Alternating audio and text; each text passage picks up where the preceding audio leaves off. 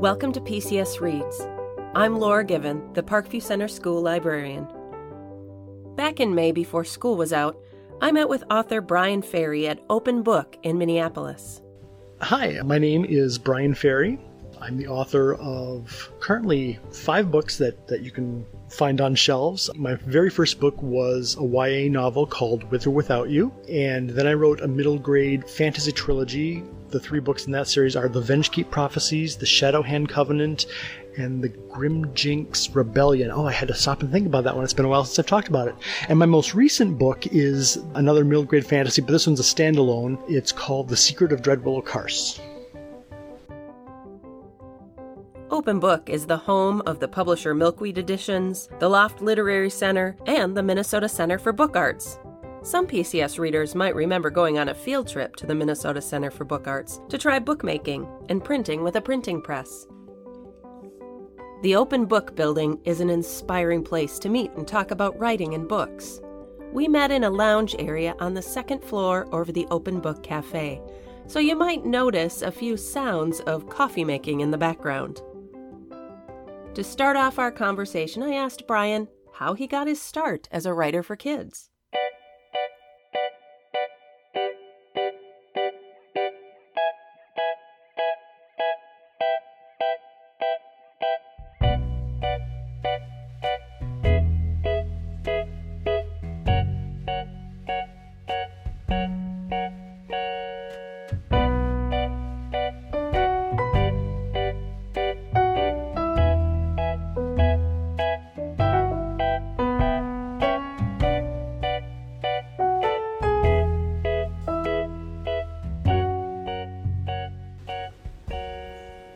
Talk about my journey as a writer. For kids, I just have to talk about my journey as a writer in general, which is, people say, how long have you been writing? And I said, I mean, literally forever. When I always tell people the story about when I knew I wanted to write. I was 7 years old, and my father took me to the movies. It was this brand new movie that had just come out. No one had ever seen it before.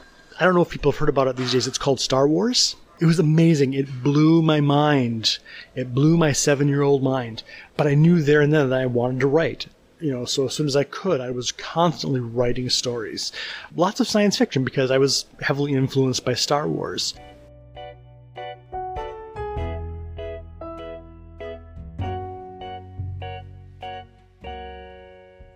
But my desire to write grew the older I got. And a few years ago, I decided I wanted to study my craft a little better, so I enrolled in the Master of Fine Arts program in writing at Hamline University to get my MFA degree. And it was a great program because you get exposed to lots of different kinds of writing, and you really get to pick and choose and figure out what your own voice is. And the project, when you go through the MFA program, you write a thesis, which is basically you write a novel. The novel that I wrote happened to have a teenage protagonist. I didn't say I'm going to write a YA novel. This was how the character came to me. And so I wrote this book, and I didn't know if it would make a good YA novel or maybe it was an adult novel, because there are plenty of adult novels that have children protagonists. I found an agent. He said, well, yeah, this could go either way. So we sent it out. We got interest from 2 different publishers, one who wanted to publish it as an adult book and one who wanted to publish it as a YA novel. So we had a conversation about that, and at the end we decided that we thought there were better chances to reach an audience through the YA market. So I kind of stumbled on becoming a children's writer.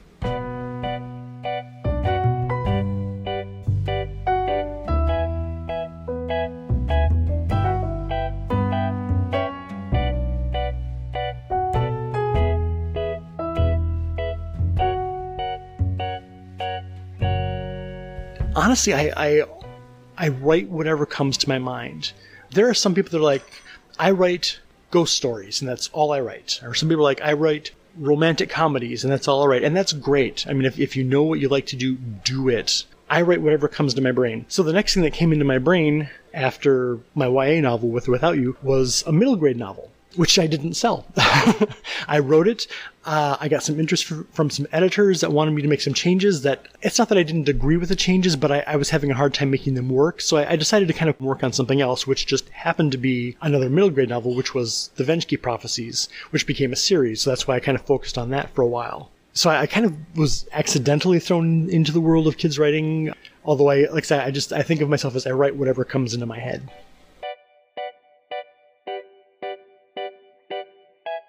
I'm Jada. My question is, what is the most surprising thing about being an author for kids? Ooh, that's a great question. I think what's surprised me most, and this really shouldn't surprise me, but it did surprise me the first time I got an email from a kid who read my book and said, "I loved your book. It was so great." And it really floored me. And like I tell a lot of people when they email to say, "Hey, I liked your book," is like, "Thank you so much for letting me know," because a lot of times that's the only way writers know if what they're doing is reaching people. To connect with people in that way just really surprised me. I just wasn't prepared for that. To hear back from people and hear how your work affects them is probably the most surprising thing that I found.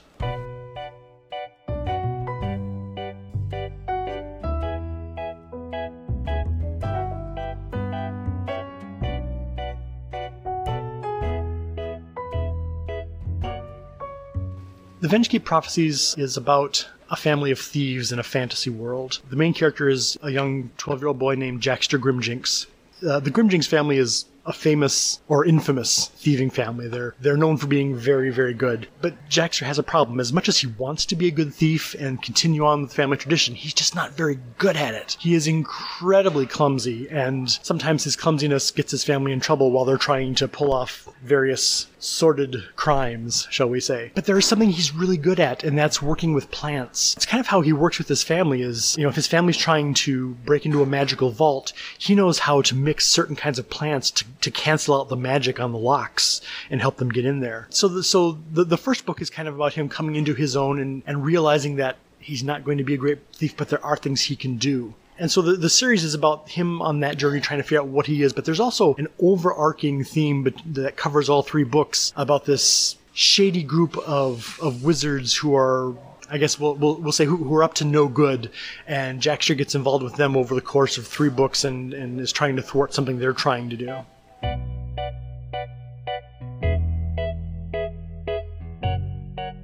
A lot of times, my way into the world that I build, I try to figure out, okay, first of all, what's the tone? The Vengekeep books are comedic, I like to think. I mean, I like to think of them as funny action-adventure type books where the action keeps moving along. So in trying to build that world, I was trying to make it a little lighter. It wasn't very dark. I tried to populate it with funny characters. I like to say that, in a lot of books you'll find there are 2 kinds of magic.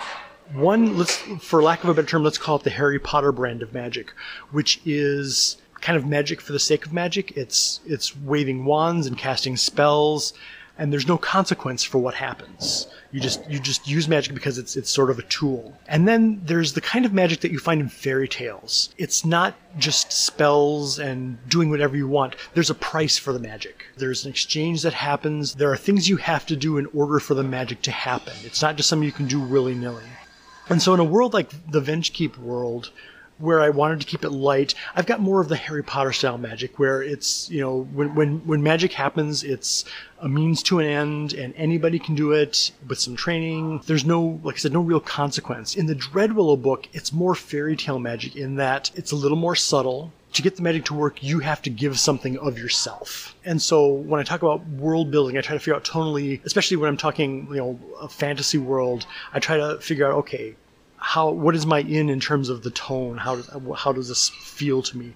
And that will help dictate how the magic works when there's magic. It'll dictate the general feel of the characters. Dreadwillow is a little, it's odd because when you're introduced to the land in Dreadwillow, you're told from the beginning that everybody is very happy all the time. There is no sadness. There is no anger. There's just smiley, happy people, which sounds bright, but you also get the distinct sense that there's a dark overtone to all this. And that was very deliberate on my part, as no one can be happy all the time. That's dangerous to be happy all the time, I think. So I took that into account when crafting the world of Dreadwillow, is that there's something to how the world seems the way it is, but readers get the idea, there's more to it than I'm actually seeing here.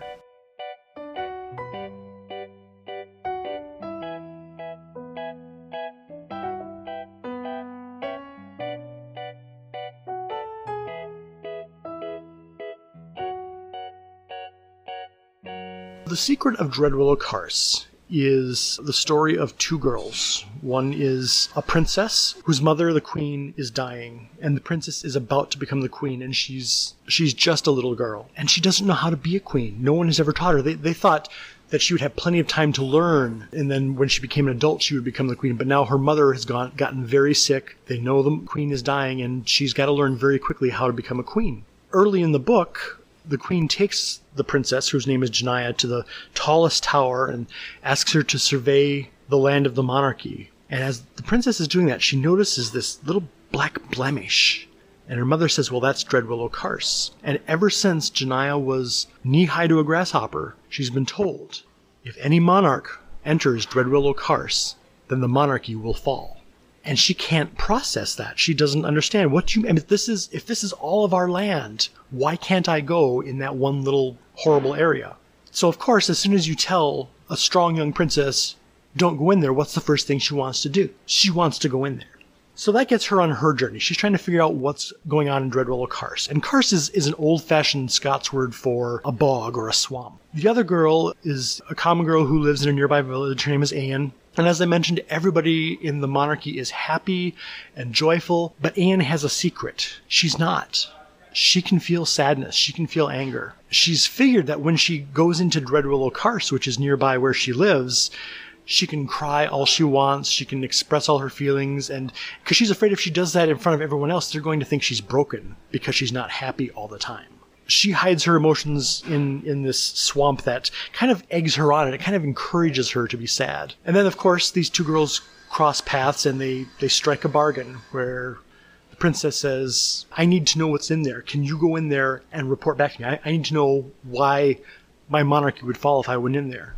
And Anne has recently had a loss. Her father has vanished. And so she says, I'll go in there and report back to you what I find, but you have to find my father for me. So that sets them both on their various paths, ultimately trying to figure out what the secret of Dreadwillow Carse is. And I can't tell you that, because that's the whole point of the book.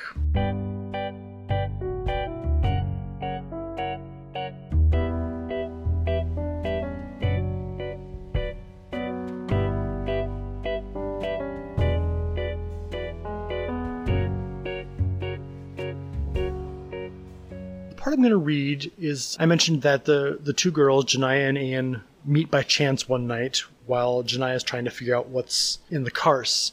So the scene I'm going to read here is where the princess is first trying to, she's asked Anne if she'll go into the Carse and explore around. And so this is where they kind of strike their bargain, which, again, if you go back to the idea of fairy tale magic, a lot of it has to do with bargains and deals that are made. And I will say that much, the secret has very much to do with a bargain that's made and a deal that was struck a long time ago.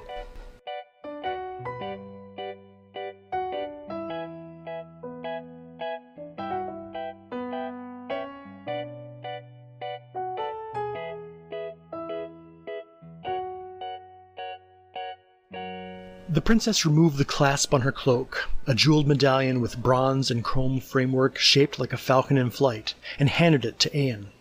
The royal crest. If anyone questions you, show them this. It says that you are my emissary and act on behalf of the monarchy. This will give you entry anywhere. Anne held the crest tight to her heart. I'll need some time to prepare, she said. 2 days, then I'll go. I'll send letters to the castle and tell you what I find. When I have all the information I need, Janaya said, I'll issue a royal proclamation praising your loyalty and bravery. Your name will be celebrated. I don't want praise, Anne interrupted, or money, or glory. If I do this for you, you must do something for me. Janaya blinked. No one had ever demanded anything from her before. And what's that? The girl regarded her, stone-faced. Return my father to me. Janaya suppressed a smile. So that was why the girl had been so keen to help. Anne didn't want just any reward. There was something she needed in return. Intrigued, the princess said, Tell me more. The two girls spoke for hours, weaving a web of promises and whispers. In no time, they were exchanging stories of their lives and laughing like the oldest of friends. The princess saw a kindred spirit, daring and inquisitive, with the ability to do and feel things no commoner should be able. And Anne saw a girl who would soon be alone in the world, With every hour that passed, another link was added to the bond between them. They could feel it. Before they parted ways, each swore to help the other, and each told the other a lie.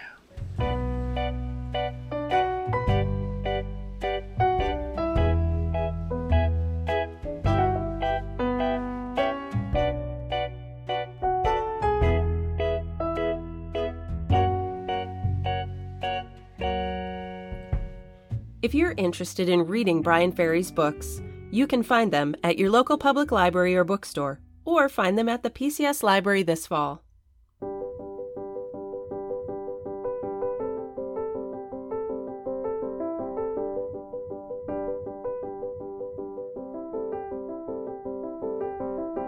Here is author Bryan Ferry and some PCS readers with a few more books you might enjoy. My summer reading recommendations. I've got a couple things that I've been looking at recently that I think are great. If you like a good, solid contemporary story, there's Rooting for Rafael Rosales by Curtis Scaletta. Great story, especially if you like baseball. Really, really great friendship in that story. And if you like science fiction like I do, another book that I recently really enjoyed was, it's the first book in a series called Space Runners. The first book is called The Moon Platoon by Jeremy Kratz. Jeremy's an amazing writer. He did a great series about supervillains, young supervillains. And so this is the start of something new for him that's set in outer space, and I just absolutely loved it.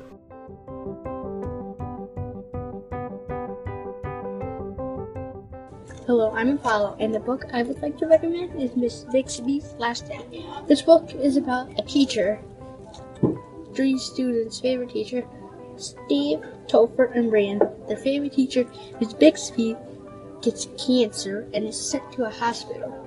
And she's getting sent to a hospital in Boston.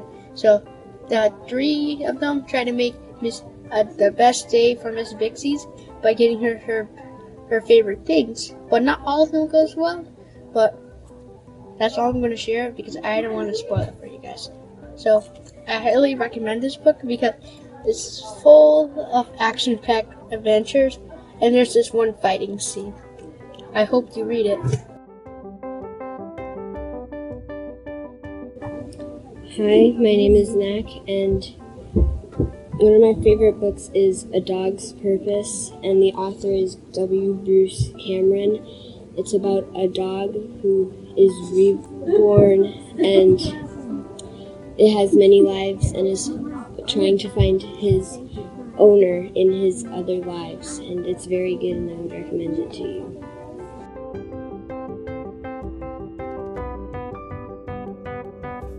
Have you read a good book lately?